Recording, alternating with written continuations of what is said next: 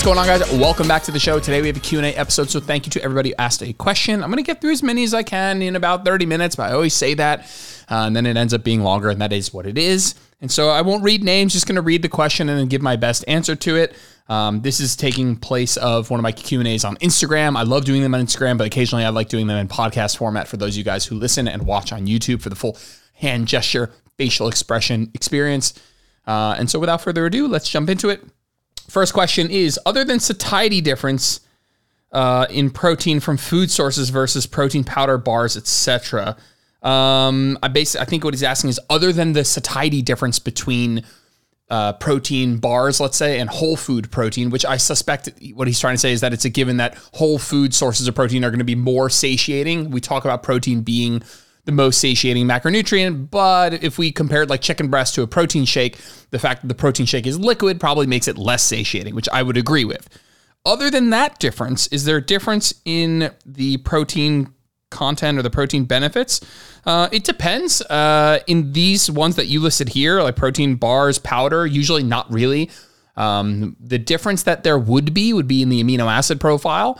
And if it's a protein powder or protein bar, most of the time they're using a complete protein source, whether that's a vegan complete protein source, pea proteins, a blend, or it's an animal protein source. It's some form of like whey derivative or casein or like milk derivative, dairy derivative. Chances are the grams of protein you're getting from a bar or a shake are just as beneficial when it comes to muscle growth as the grams of protein you're getting from chicken breast, salmon, eggs, tofu, whatever. But yes, there's a difference in terms of satiety probably when we look at solid foods and let's say minimally processed foods, more whole foods. Definitely, I definitely think so.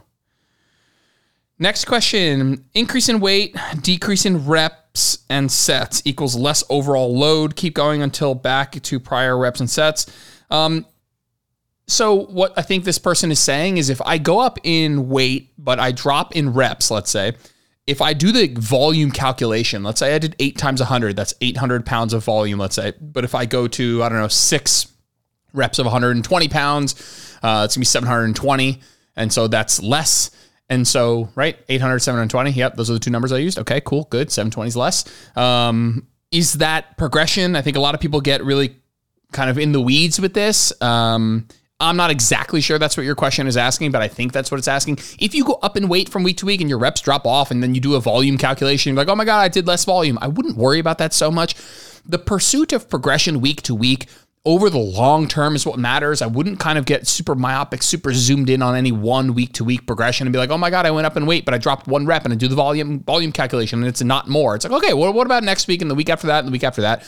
I'm way more concerned with what's going on long term, not super concerned with any single one-off week when this happens.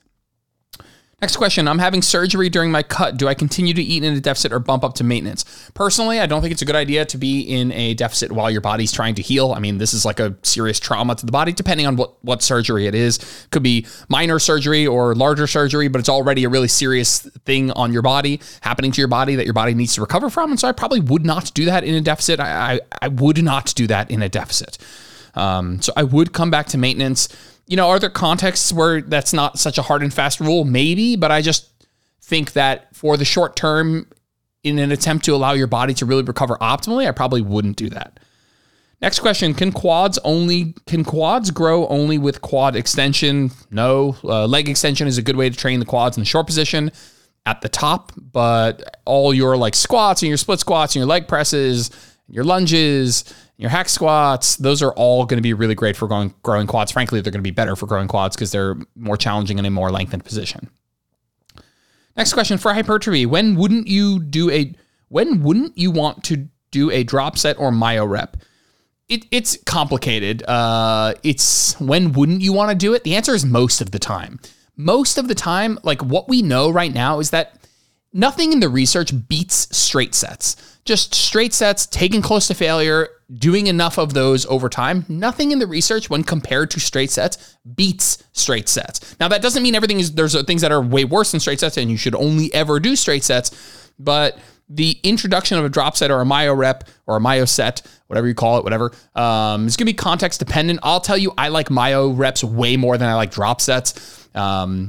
I don't see the point in lowering the weight and having to do another like 8 to 10 reps, of which those 8 to 10 reps, you're only going to get like 3 or 4 hard reps anyway. Why not just keep the weight the same as it was during the set, rest 10 to 15 seconds, and only have to do 3 or 4? Do you get what I'm saying? If you do a drop set, I'm not shitting on drop sets. It's just like when someone's like, hey, let's do a drop set, like in almost all ways, I think myo reps are better. A drop set means when you do a regular set, let's say 15 pounds until you can't do any more, and then you drop the weight to 10 pounds and you can keep going. And that's cool, but let's say you do 10 in the first set and then 10 in the second set. Only the last few reps are the reps that grow muscle. For argument's sake, it's not that simple. When you do myo reps, instead of doing 10 and 10, and that second 10 being with a lighter weight, you do 10 with the first weight, and then you keep the weight the same. Instead of going right into the second set, you rest something like 5 to 15 seconds. You keep the weight heavy.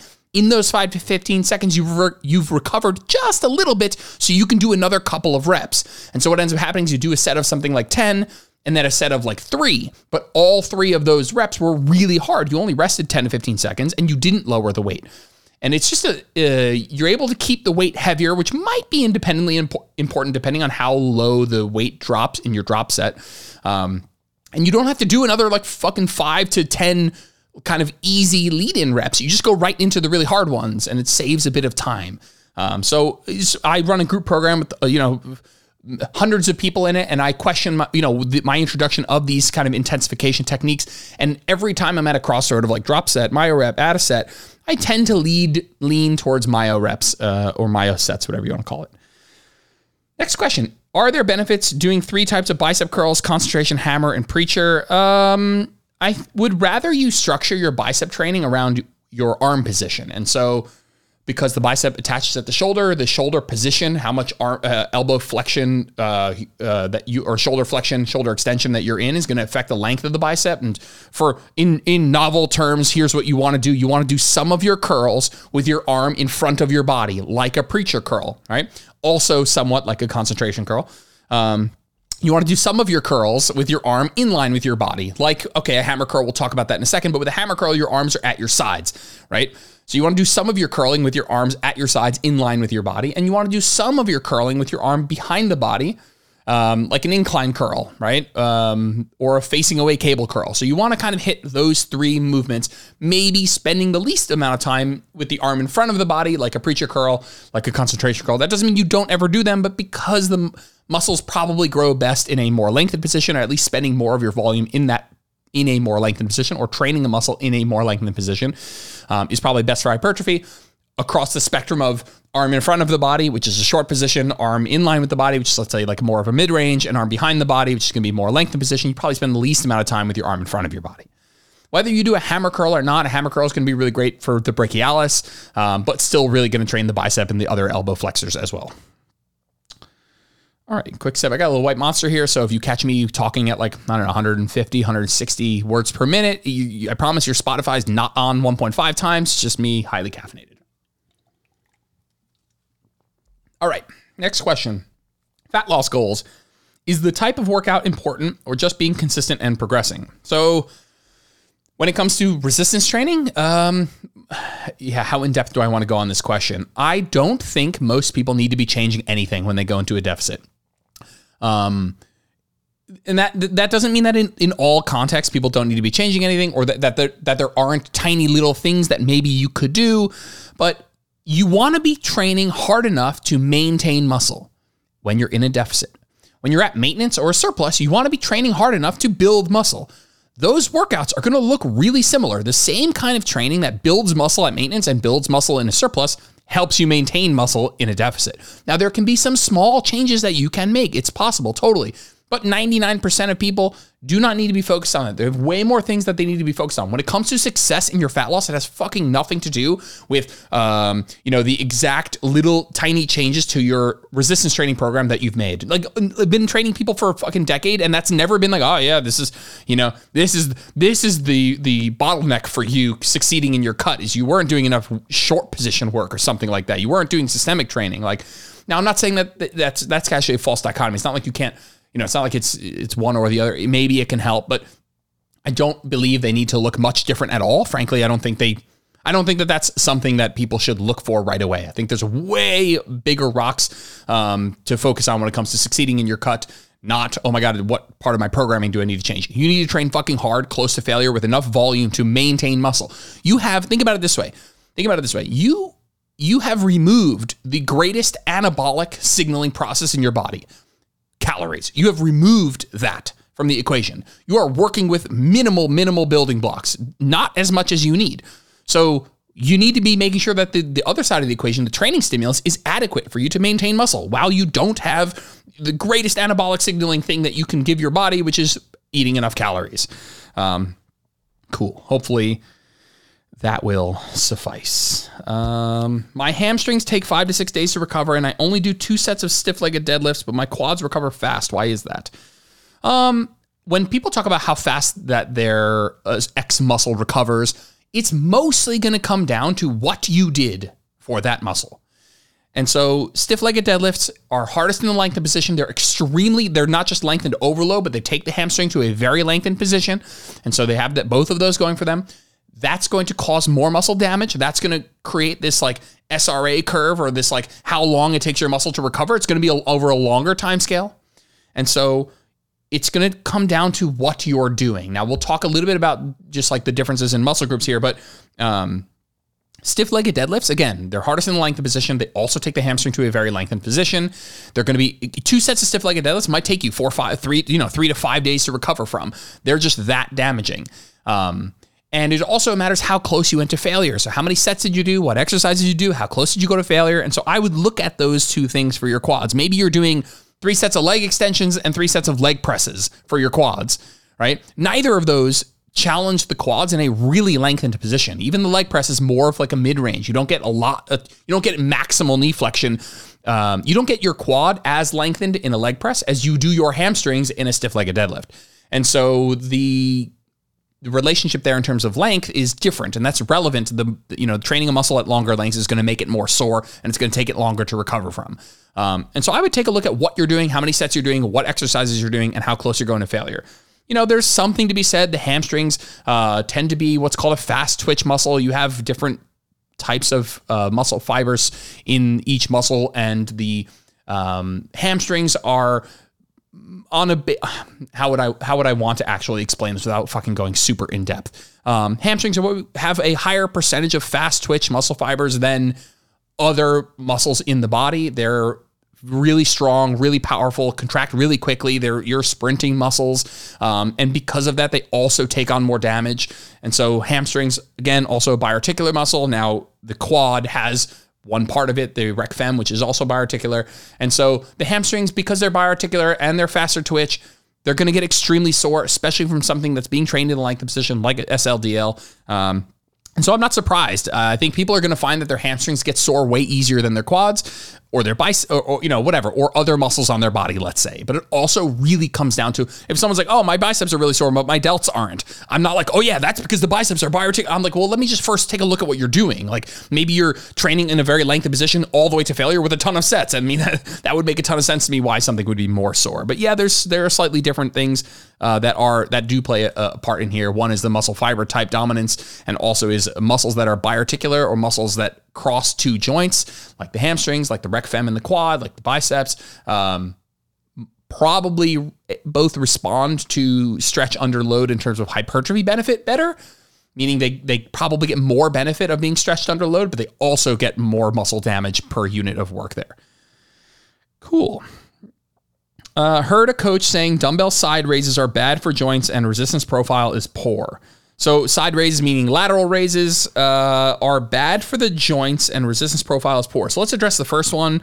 Are lateral raises bad for the joints? I think that's wildly overstated, even if you're doing them poorly. There are better and worse ways to do lateral raises. I think something that's been booming in the last fucking year is this discussion of raising in the scapular plane, which is a way to, from a shoulder mechanic, from a joint integrity perspective, be a bit safer and healthier for the shoulder. It also does line things up better for the lateral head of the delt. So it's kind of a win-win here. And so if you're if you're doing lateral raises directly out to the side, yeah, that's probably not as good for the joints as raising in what's called the scapular plane, which just means about 30-ish degrees in front of the body. So not directly out to the side, not directly out to the front. Somewhere in that middle is usually a good place to start. If you're doing that, it's probably better for joint mechanics. And frankly, I think at that point, it's extremely safe exercise. And I even think if you raise to the side, you're not getting shoulder cancer. Your arm's not going to fucking fall off your body. You're going to be okay.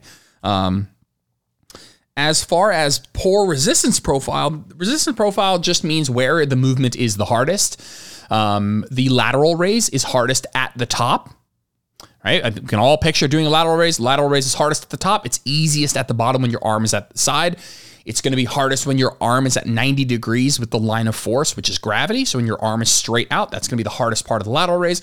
And that's a relatively short muscle position for the medial delt. What that means is the muscle is relatively shortened. It's going to be more stretched at the bottom. And if we're looking for exercises that are best for hypertrophy, generally, very generally, we're going to want to pick exercises that challenge muscles at longer lengths. And the more lengthened position for the lateral delt is actually at the bottom of a lateral raise. But we just said the bottom of the lateral raise, there's no tension. And so yes, a lateral raise has a downside where it is hardest at the short position and provides basically no tension in the lengthened position. Now, we can actually rectify that a couple of ways, which we'll get into in a second, but that doesn't mean it is a bad exercise. It doesn't mean you don't do it. It just means that you might rank order it slightly below other variations for hypertrophy. And again, even though you rank it below things, doesn't mean it's something you never do. That is absolutely untrue. People have been doing lateral raises and building amazing delts for fucking millennia. I don't know, maybe 100 years or so, let's say. And so you can take something like a cable lateral raise and you can set up a cable lateral raise so that as hardest at the bottom, you can actually flip the resistance profile and make it hardest at the bottom and easier at the top, which kind of more appropriately reflects the strength curve of the muscle and also kind of what we would want for hypertrophy. But again, lateral raises, I mean, do you never do leg extensions? You never do a ham curl? Like, of course you do, right? They might not challenge a muscle in as lengthened a position, but that doesn't mean there's not a place for them in the program. All right, let's kill this monster and let's finish this off. A lot of questions here. Whoop, lost one. Where are we here? I'm injured and I need to take a few weeks off. Continue taking creatine. Absolutely. Honestly, even if you don't train, taking creatine is a solid idea. Obviously, it's not going to be nearly as beneficial, but there's like some sliver of hope that there's some cognitive benefit. There was a study recently that came out that there was some cognitive benefits in the elderly. It's just, there's no downside. It's super cheap. Listen, if you resistance train, there's way more benefit to making sure you have full creatine stores by taking creatine, of course, because you're using more of that to lift weights. And strength and performance matters for you a lot because you're pushing yourself in strength and performance. But even if you're not training, I still think creatine can be beneficial. I'm not saying it's as beneficial. It definitely isn't. But I don't know. The big thing you need to know is it's not a big deal. If you stop taking creatine while you're taking a few weeks off, if you take a full month off creatine, then you will have to wait another full month upon taking creatine again for your muscle cells to be fully saturated again.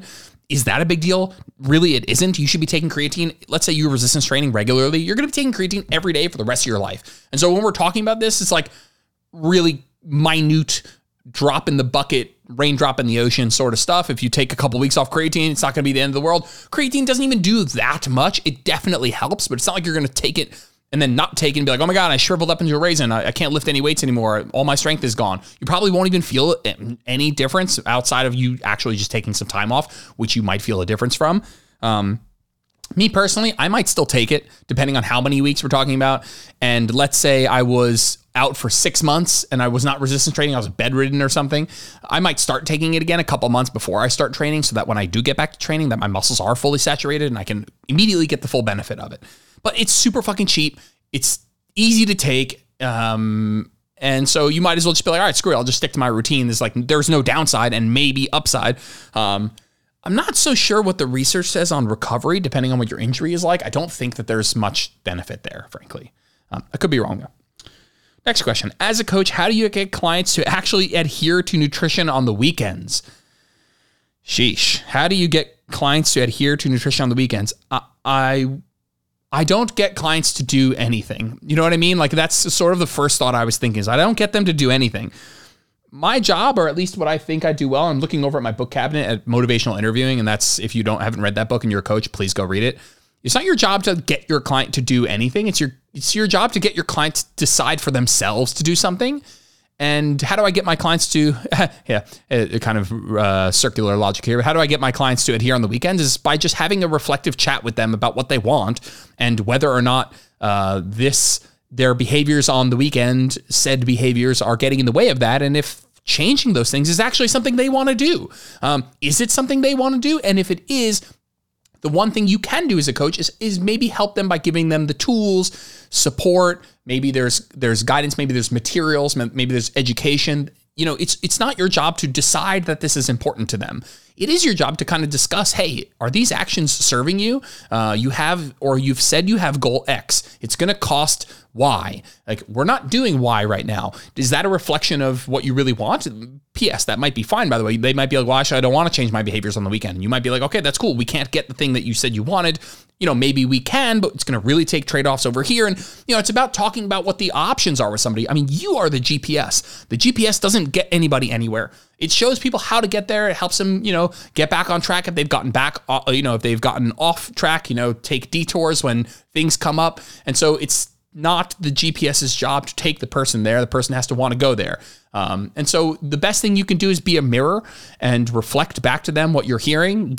Of course, you're giving tools. If my clients need help generating some of these foundational habits, we're going to go through that in a step-by-step process. But being reflective with them and just saying, hey, is this, are these behaviors allowing us to move closer to this goal? Do we want to reevaluate our goals, or do we want to reevaluate our behaviors? One of those two has to give. You can't, have your cake and eat it too, for lack of a more, a better, more applicable analogy here. And so I think it's just important. It's like, do we want to reevaluate our behaviors and look at our lifestyle and see if there's places that we can, low hanging fruit for us to make some improvements to kind of get the best out of our lifestyle and our fitness goals? Or do we want to reevaluate the fitness goals? I think it's fine. I think it's important to, I tell people all the time, I don't help people lose weight. My goal is to improve your quality of life. Now I do that through the discussion and the realm of health and fitness, but sometimes the best thing that you can give your client is helping them realize they don't actually want what they say they want. That fitness and losing the last 5 pounds and getting lean and isn't as important as they once thought it was. I mean, that's a beautiful gift to give somebody. Frankly, that's one of the most rewarding gifts that I give, is somebody being like, you know what, actually, fuck it, man. I'm happier 5 to 10 pounds heavier with a couple hundred extra calories, because honestly, who gives a shit? And I don't want 90-year-old me to realize I pissed away most of my life trying to get super shredded all the time. And obviously I'm going on a huge rant here, but I think that that's something I'm very passionate about. I don't think it's your job to get your client to do anything other than be honest with themselves. You give them tools and guidance and support, but they are the driver, and start seeing and framing conversations that way. And you're going to get your clients to either make better results or at least make better decisions for themselves. And that's, at the end of the day, what you really want. Cool. Next question. High rep kettlebell halos on off days as overall shoulder mobility strength move, not for hypertrophy. Honestly, I don't think that, I don't want to shit on this, but do you have bad shoulder mobility? And if you do have bad shoulder mobility, I'm just not sure that this is where I would put my eggs. Doing high rep kettlebell halos as overall shoulder mobility or strength. The best way to have really good shoulder mobility and strength is to execute your movements in a way that makes biomechanical sense. You want to not fuck up your shoulders. You want to have healthy shoulders. Don't press with your arms abducted up at 90 degrees.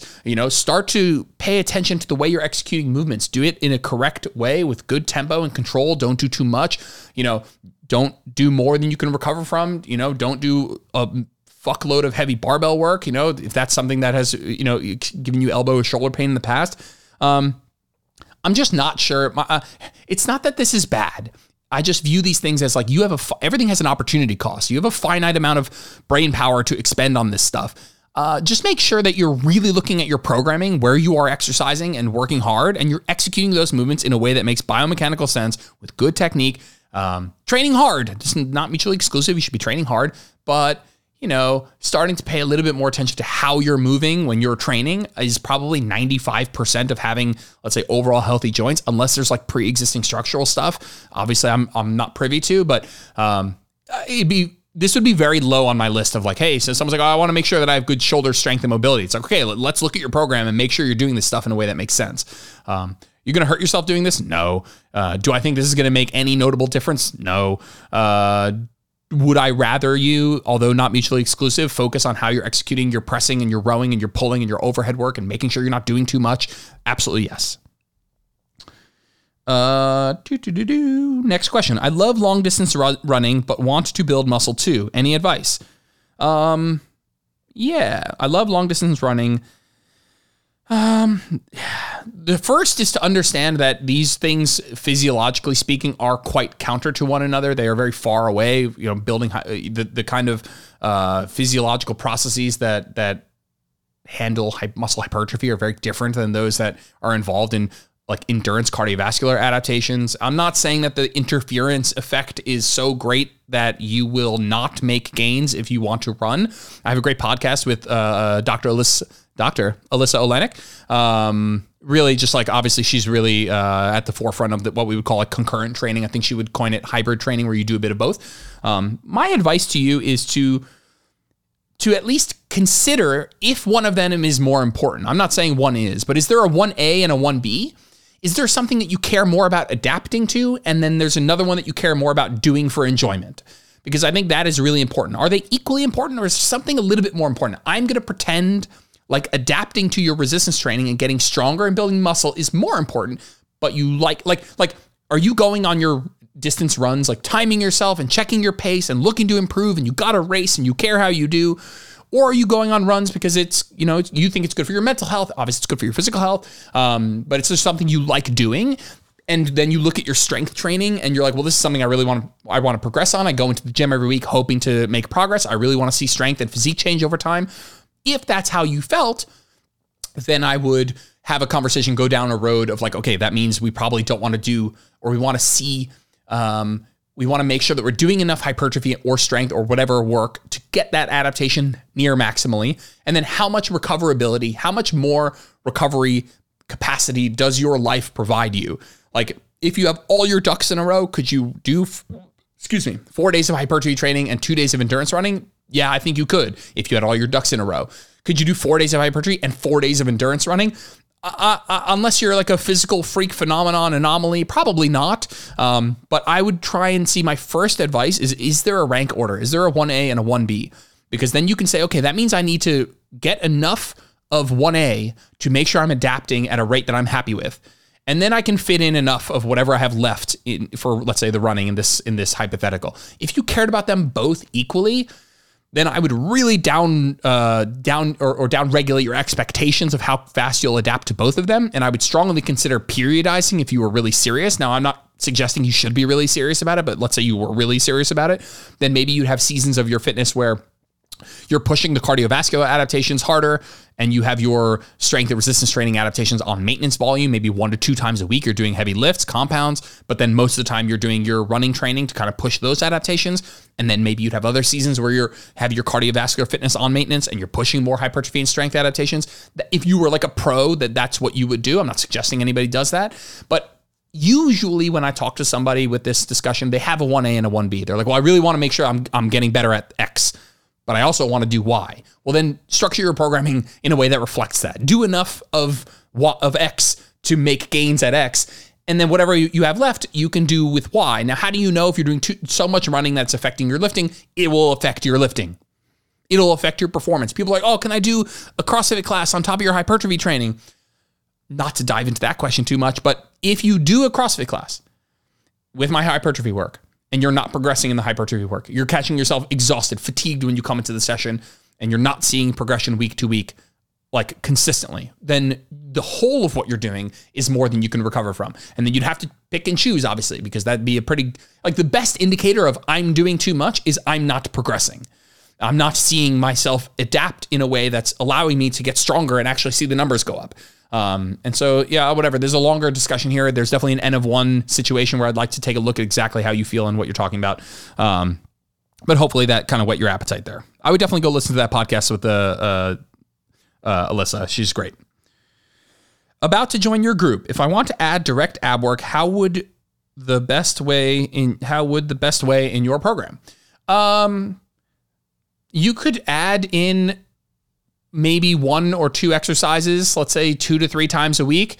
Again, you have to focus on what you could recover from. If you're doing something like Gar hammers which I would recommend, which have a fairly intense eccentric component, lengthening phase, you probably get really fucking sore from those. I could do Gar hammers and be sore for 4 days. Me personally, I would do one exercise at the end of 2 of my workouts, and I would start with that, and I would see how I'm recovering. Maybe on the end of each upper body day, you're like, hey, at the end of, or at the end of lower body day, whatever, you're going to do, 3 sets of Gar hammers. And on the other day, you're going to do 3 sets of cable crunches or a TVA crunch or some sort of like where you're bringing your rib close to your pelvis, some sort of crunch from the top down, let's say on a GHD or even just on a mat or on a Swiss ball or something like that. Cable crunches, all really great. If I had to pick ab exercises that I think are even remotely worth your time, everyone who's probably listening to this knows my take on ab training, that it's likely a cherry on top of really good training. If you want to have a strong core, chances are just lift with good technique and you're going to be fine. But if you really wanted to, I really want to have the best 6-pack of all time, then sure, direct ab training makes a ton of sense.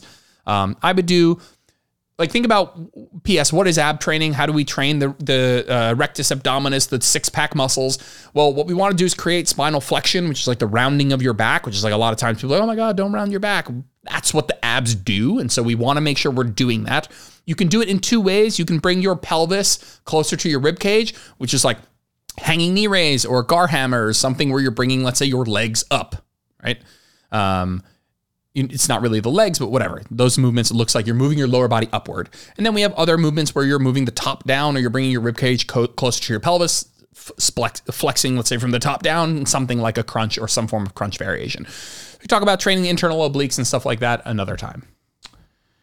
Next question is, does training change if you're entering a peak week, wedding, honeymoon type deal? I got to tell you, I really don't know what this means. Like the week before your wedding or honeymoon. I'm not only not sure, but I also, maybe I'm bitter when I read that question. I just don't want you to care this much about how, trying to look absolutely fucking perfect to the point where you're micromanaging your hydration status 72 hours before your wedding or your honeymoon or a vacation or something like that. I almost don't want to help with that question because I just want you to not care so much about, oh my God, I need to be fucking peeled for this 1 second of my life. So I have this crazy cool photo that I look back every 10 years and think, oh my God, I looked so great that day. Why am I so fat right now? Just seen that happen all too often. So, maybe I would have a couple days off, maybe a day or 2 off before that happened. Let's say you're doing a photo shoot. You probably wouldn't fucking crush yourself all the way up until the photo shoot. You'd be carrying a little bit of inflammation. You kind of want to let that subside at least 24 hours beforehand. But to be honest, it's not my area of expertise. I don't bodybuild. I don't train bodybuilders. I don't prep people for photo shoots. I have before, but I wouldn't do it if you were prepping for a cover photo shoot for fucking Men's Health magazine. It wouldn't be me that would help bring you to that. So not necessarily my area of expertise. Next question. Why phases or training cycles? What do you do in between? Why not just train continuously? Okay, a couple of things here. I don't want to make this answer go too long because there's a bunch of things that jump to my mind right now. Couple fundamental things you need to understand. If you are hard enough, and P.S., I'm going to link you to episode 100. It is my updated thoughts on deloads. Why you need them, how to go about doing them, different kinds of deloads, and just generally what I would prescribe for most people. If you're training hard enough to make gains, and that's a big if, by the way, because if you're training 2 or 3 times a week and you're not really focused on progressive overload, you're not really looking at the numbers, trying to make them go up week to week, chances are you never need to deload, I think. If you're training 3 times a week, I'm not saying 3 times a week is nothing, but if you're training 3 times a week, and you're not doing much else, by the way. Let's say you're I train 3 times a week with weights, but I do fucking 3 Pelotons, 2 runs, a swim, and I'm a mother of 3 and I work. Okay, you probably need a deload. But let's just say you're training 3 times a week and walking. You probably never need to deload because in that same vein, you're probably not making astronomical progress over the long haul, right? Maybe as a newbie, you can make amazing gains, by the way. I'm not shitting on 3 times a week training. Most people are going to make gains on 3 times a week training. But the reason you probably don't need a deload there is because, if you miss one workout, probably you have 5 days off, right? If you train Monday, Wednesday, Friday, but you miss Friday's workout, you don't train again until Monday, it's just Thursday, Friday, Saturday, Sunday off. That's 4 days. If you do that every 6 months or so, there's your deload. But if you're training, adequately hard to make gains on a consistent basis, you can't adapt to that stimulus forever, and you pick up fatigue along the way. And what I mean is that, yes, at the end of each week, let's say you train 4 or 5 times a week. That's 2 or 3 rest days a week. Why do you rest? Well, you rest because you know you're getting tired from the workouts, and you know it's important to have rest and recovery for a couple of reasons. One is the muscle grows when you rest. I mean, it's kind of not really a really good description. I don't really love that, but you know that you need to rest. Right? You can't just train every single day forever. Whenever people are like, well, why do you need to deload? I'm like, why do you need to take rest days? And they're like, well, you got to make sure that you're not carrying a ton of fatigue, that you're not really sore, and you need to allow yourself to rest so that you can recover and train hard. It's the same exact thing, but on a longer time scale. Every 6 to 10 weeks, chances are, if you've been training hard and you've been progressing, you will find that progression starts to slow down because you are getting more and more fatigued. You're training closer and closer to failure.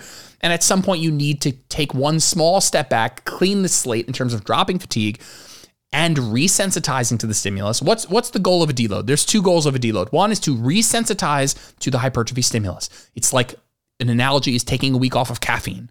It's like if you needed caffeine for your work to perform optimally, you might schedule time away from caffeine to make sure when you're taking caffeine, it's working optimally. That's number one. So you want to resensitize, right? And that's probably the big one. Obviously, dropping fatigue is the other one. So you want to resensitize to the training stimulus so you can get more out of it. You also want to drop fatigue. You can't train hard forever. At some point, if you're continuing to progress, think about it this way. If you could just train week in and week out, never deload, and just get stronger every single week forever, you'd be the strongest person on earth if you kept adding a rep to everything each week for fucking 52 weeks, right? You'd be the strongest person on earth in no time. And so we do need this kind of push and pull cycle. And so I will link you to the description on that. The other thing is, I'm not sure exactly where you're coming from for this question, so I'll answer a different question that I think you might mean is like, why not? Like, why do you change things? Why not do the same training? And I have a podcast I'll link in the description that talks about that as well. But just remember, just because we're doing, let's say my group program, for example, just because we're doing a new cycle of training doesn't mean we're doing a whole bunch of, like, we're changing the entire playbook. Most of the exercises in this new mesocycle in my group program are the same from last mesocycle, right? We are doing a lot of things continuously. That was the word you used. Why not just train continuously? And so we are keeping a lot of things the same. We're not just, every 6 weeks we do fucking totally new stuff. We are keeping a lot the same so that we can have these apples to apples comparisons and really kind of learn certain techniques and really get in the groove with them and not have to change every 4 weeks so that you have to learn a bunch of new techniques every 4 weeks. And so hopefully those 2 answered your question a little bit. If not, I would definitely check out the deload discussion if that's something you're interested in. But again, there are a lot of people out there that are training to be fit and strong and healthy, and they're doing resistance training 2 to 3 times a week, and that's amazing. You can be really strong and healthy and do that. You don't need to deload. You're going to be fine. If you're really pushing adaptations, trying to get more on the optimal side of results, you're training 4, maybe even 5 times a week, chances are at some point you're going to need to deload. If you want to know more about that, podcast episode 100, I'll link in the description. What is the name of the adjustable width single cable attachment? Adjustable width single cable attachment. I think what you're talking about is the Prime short bar that I'm using in some of my videos. It has basically it's just imagine like a bar. You can't see me on YouTube. You're not on YouTube, but you can attach 2 single handles and you can modify how wide those are. They have like different notches. It's a Prime short bar. They also sell a long bar. I think that makes sense. That's what it's called. It's slightly larger if you want to use a slightly wider handles. I really think that for most people, the short bar is going to be good enough. But the wide handle, obviously, if you want some wider armed work. Next question. Any tips for those of us with desk jobs and a lot of sitting? Are under the desk bike pedals effective? Let's start with an understanding that anything is better than nothing. Literally anything. But is bike pedals better than nothing? Absolutely. Is a treadmill desk better than nothing? Absolutely. Treadmill desks are unbelievable. You have a couple options, and I'm not gonna sugarcoat this. You're either you need to move. You need to be more conscious about trying to move, right? So how do we do that? You're either moving while you're working. You get a treadmill desk. You can try this under the bike pedal thing. I have not seen that, but that's much better than just sitting, right? I mean, if you could pedal and just keep blood flow in the muscles, and I think there's still room for better than that. I think getting out of that hip flexed position, that seated position, that hunched shoulder rounded position, getting out of that position, going for a fucking walk more often, Number one thing you can do is, I don't know what your job is like. You have a desk job. Can you get up and move every hour, 2 hours, 3 hours? Can you get up and go for a walk? Can you every hour go get a drink at the water fountain, go to the bathroom, do some form of movement? I think that would be an amazing thing. Can you integrate it into your day? Are there times during the day in your workday where you can make a concerted effort to move, period, as much as possible? That's number one. You only have two options. Do it while you work or do it while you're not working. And so if you're working at a desk job, my advice is really kind of vet your day-to-day life at work. How can I fit in more movement? Can I, every hour, can I have a timer? I get up, I walk, I touch the door, I come back, whatever. Who fucking knows? Every time I go to the bathroom, do I do a lap around the office? Again, is that possible? Can I take a Zoom call or can I take a phone call on a treadmill? Can I do that? All options. But if you can't, if you're fucking glued to your chair, then you're going to have to move more on the bookends, right? Earlier before work, after work. And so number one is, where can I get more steps, more movement out throughout the day? I think this bike thing is something that's way better than nothing. I think it's pretty cool, actually. But I don't think it would take the place for me of like getting up out of your chair, out of that rounded back position, out of that flexed hip position. But I absolutely think that it's worth exploring totally. And then if not, you're the kind of person who's going to get more movement after the day. Make sure you go for a walk before you get to work and go for a walk after work. And that's your routine now.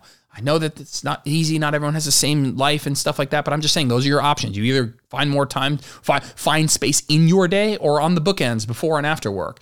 I would say that they're not the same. I might actually want you to get up more during the day, and they're not mutually exclusive. You could do a bit of both. But I wouldn't want you to be like, cool, I'm just going to sit for 8 fucking straight hours and then I'll walk before, I'll walk after. Now that is certainly better than not walking before and after and then sitting at your desk for 8 hours. But I would still really recommend getting up and moving around if you can. How many more of these we got? What time are we at? 41? Yeah, I got some time. What time is it? 1:30? All right. Let's see. Let's pick a couple more here. Thoughts on kneeling squats, good for growth or a waste of time? Basically, those you guys can't see, kneeling squats are something that's done. Basically, you have a bar on your back and you're down on your knees and you sit your butt down onto your heels and then you push yourself back up into a hips extended kind of straight body position, but knees still bent. I don't like saying that something is completely useless, but this is probably as close as you could get to completely useless. If anything, it's a decent, it's like lengthening the quads and the rec fem a little bit. But most people are doing this for glutes. It's an absolutely dog shit. And I say that with the most truth. It is hot garbage. It's awful. This is something you should literally never do. Think about it this way. What are your glutes doing in that movement? Well, they're extending your body, your hips forward. The tension is coming from the top down. If you want to train hip extension, your hips are extending forward, you wouldn't need the weight pulling you backwards. Now, if we take a kneeling squat and we flip it 90 degrees, it's a glute bridge. And that's why you should just do glute bridges. Way better. Next question. I work out at 5:30 a.m. What are pre-workout meals you recommend? I'll be totally honest. You don't need to eat before you train. If you wake up very close to when you train, right? Don't eat. You could maybe sip on some Gatorade. Like I don't want you getting up an hour earlier because some guru said you need to have a fucking perfect meal of carbs and complex, simple carbs. You got to have fucking Starburst and a protein shake or whatever. Don't do that. Get enough sleep. If your choice is 30 extra minutes of sleep or having a rice cake so I can digest it, fuck that. Just go train fasted. You're going to be fine. The circumstances in which I might recommend a intro workout, so like having some carbohydrates or even a protein shake during your training, is if your training is, north of 75 minutes or so. Like if you have a long grueling session, chances are having some carbohydrates in your system, even during training, sipping on Gatorade before, like upon waking up into the session, it doesn't need to be chugging it, but having some glucose into your body is probably a good idea if you're having like long grueling sessions. If I train fasted, I tend to do that just because I'm somebody who I do know that I train better fed.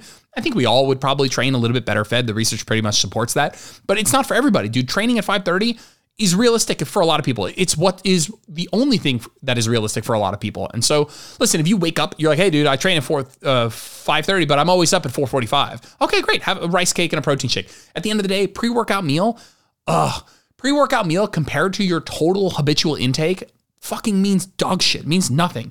Eat something that you can digest well before you train so that you're not digesting it while you train, right? Is some faster digesting carbs and protein are usually what people recommend, but guess what? It's the faster digesting part. The fact that it will be, You won't be digesting. People are like, don't eat fat before you train. Guess why not? Because fat digests slower and you're still digesting it while you train. And so if you are thinking about a pre-workout meal, guys, don't overcomplicate it. Eat something that you digest within the time that you have before you train. If you're training in 3 hours, you can eat fucking anything. You're going to be fine. If you're training in 1 hour, don't have huevos rancheros, don't have like a tomahawk steak, So give that some thought. The sooner you're training, the faster digesting and the less total calories it should be. The further away you are from training, the more you can have a mixed meal of some fiber and some fat, which is going to slow down the digestion process, and it's going to be fine. You have 3 hours. So at the end of the day, I don't want you to feel like you have to eat. If you don't have time, you're getting up at 5, you're getting in the gym at 5:30, maybe sip on some intra-workouts, maybe sip on some electrolytes. I make big air quotes there. I don't think it matters a whole lot. If you have a long, grueling session, yeah, I would experiment with an intra-workout and see if you feel better that way. If you don't feel better that way, then I care that you feel good. Let's not it's definitely working. It's like, do you feel any difference? You're like, nope. Are you feeling like progression is better? Nope. Okay, well, it's probably not a big deal then. That's my rant on that. What do we got left? All right, let's finish these. I got 5 more here. In between weights, too heavy weight for fewer reps than prescribed or too light for more. This question gets asked in my group all the time. If you're doing lateral raises with the 10s and then you want to go to the 15s, but when you're doing them with the 10s, let's say I gave you 8 to 12 reps for a lateral raise. You grab the 10 pounders and you do 15, which is more reps than I prescribed. But that's the only way you can actually make the set hard, is to do more reps than I prescribed. Or you grab the 15s and you can only do 6, which is less reps than I prescribed. At the end of the day, if they both look really good, which is a big caveat we'll get to in a second, if they both look perfect, it doesn't really matter a whole lot. And I might actually err on the lower end. I might pick the 6 reps. Now, the problem is, in this exact example, with a lateral raise, for example, usually you grab the heavier one and your technique suffers. But you really want to use the heavier one because you're excited about getting stronger and you don't really feel like doing 15 or more reps. So I'll grab the heavier weight and you do 6 kind of like oomphy, muscly reps where you're just kind of using a bunch of momentum. So if that's the case, if it's, hey, I picked the lighter weight, my reps look really good, but I have to do more of them, or I picked a heavier weight, my reps don't look so great, but I don't have to do as many of them, I want the one with good technique. So let's pretend like your technique is perfect on both of them. You have one rule, and again, it's not even a hard and fast rule, but it's a very general rule. It's don't do less than 5 reps. Let's just pretend like less than 5 reps isn't good for hypertrophy. It's not good for hypertrophy. It's probably less good, but only by a little bit. But it gives you a line in the sand. It's like, if you can do 6 or more reps with it, go nuts. If you can do 6 or more reps with good technique, that's fine. You can do less reps than I prescribed. I'm giving you my answer if you ask this and you're in my group. But a lot of times, practically speaking, just after training hundreds of people over the years, usually they're between a weight that's light, but they do really good technique with, and it's a good quality set, and a heavier weight that they really want to use for 6 kind of oomphy, sloppy reps. If that's you, don't do the sloppy reps. Don't do less than 5 reps. I'm fine with doing the lighter weight and just pushing reps up until maybe next mesocycle you can come back and try the heavier load. Next question, how would you coach someone with significant pelvic floor issues? I would refer them out to a pelvic floor specialist. This is not something that you should be, if you have, because you use the word significant, by the way, that's where I kind of draw a line in the sand of like, go see a specialist. If you have significant something, if someone's like, hey, I have a significant ACL tear, you're like, yeah, I got it. No, go see a specialist. Go see somebody who specializes in pelvic floor therapy, please. Pelvic floor strengthening. I'm missing the correct terminology there, but go to see somebody who specializes in this. Next question, Y raise versus lateral raise. What's the difference, and should I do both in the same meso? A Y raise is where your arms end, let's say with your arms over your head, which is technically the fully shortened position for the lateral delt. A lateral raise, I think that's the lateral raise ends in, let's say, a shorter position, but not a fully shortened position. And so should you do them both in the same meso? You can. They are training the muscle in a slightly different range of motion, a different position, a different length, and potentially a different resistance profile if you're using cables. If you're just using dumbbells, then yes, they're going to both be hardest at the top. But here's the deal. You can do them both in the same meso. Even if they were more overlapping, they're fairly overlapping. You could still do them in the same meso. Like this idea that you can't do things that overlap, of course you can. Is there an argument that maybe you should check some other boxes before adding something that is arguably redundant? Yeah, maybe, but I think you could totally, I program both of them all the time. Let's just call that what it is. I program them both all the time. I think that if you're trying to grow your delts, and honestly, I think Y raises are amazing for the lower traps. Generally shoulder health, good idea to take things to the fully short position. I love both of them. I think you could totally do them both. Should you do both? A totally different story, but you could do both. Why is a dual cable pull down machine harder than a single? I really don't know. I wanted to answer something sarcastically, like, actually, I couldn't. You're saying a single arm machine is easier? I don't know what you mean. You're moving less weight? Yeah, you got one arm. Yeah, I really don't know. Dual cable pull down machine. Dual cable. Oh, I think I know what you mean. When you're at the gym and you have there's like a Life Fitness and you're sitting at the lat pull down machine and it has a single handle versus one that has the two kind of carabiners coming off the two tracks. Why is it interesting? Why would that be harder? You might be pulling the amount of weight that you put on the pin in each hand. And so if you put 45 pounds on, you try and pull with just one arm, you might get actually more weight than that in that one side versus if you pulled with two arms, you'd be distributing that load over two arms. There's something somewhere in what I just said is the truth. So if I have two handles and I put the pin on 45 and I pull with one arm, it's going to be more than the 45, let's say, or it's going to be more than if I used both arms. But if I put 45 on one that has a single carabiner and I'm using both arms or even one arm, it's going to be actually that much load. Somewhere in what I just said is the truth. I don't know exactly if that's how it's working, if it's like half the weight or it's some percentage of it. My gym has finally invested in a back extension machine. Where should you hold the weight? Close to the chest or head? Close to the chest / head. Listen, the further up your body you hold it, the further away from your hips you hold it, the heavier it will be. Physics, it's a longer moment arm. The weight is further from the pivot point. Thus, it will kind of simulate weighing heavier. It will put on more resistance at that joint.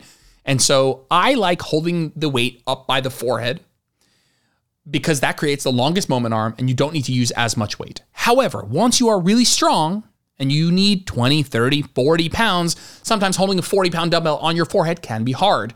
And so then I like to move to a dumbbell under the chin. Now, that's brought it down a little bit, and so the moment arm's a little bit less, and so it is going to feel a little bit lighter per pound. And so you might need to make a bigger jump when you make that sort of a jump. And so there is no should.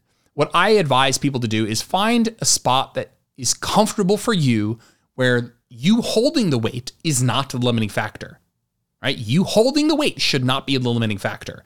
Your glutes and your hams performing hip extension should be the limiting factor. And so if you hold the dumbbell at the forehead and you get super fucking tired, your arms and your upper back are tired from holding it, that's not the move. Find a place where you feel really strong and holding the weight is really easy so that you can actually create tension where you want it and bring those muscles close to failure.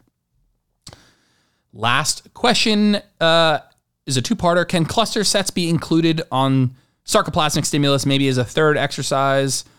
Incline curl to facing away cable curl. Incline curl, facing in cable curl, and then inline curl cluster. Got you. The third exercise, A1, A2, and then an inline curl cluster.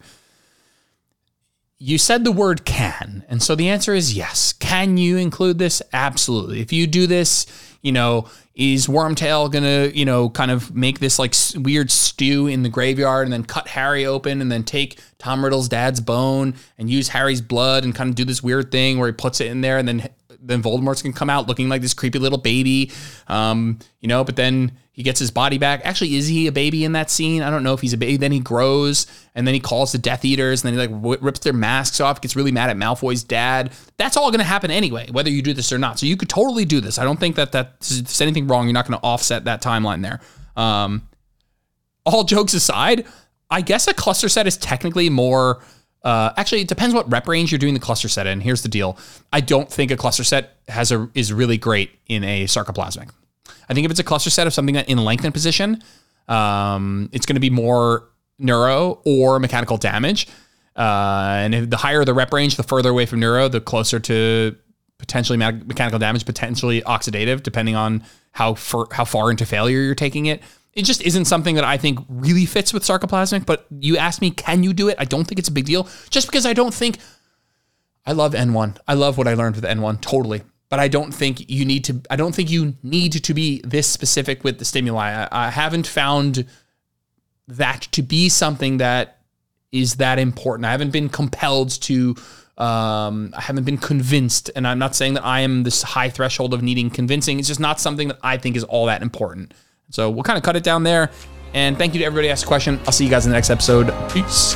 Thanks for tuning in to this episode of Where Optimal Meets Practical.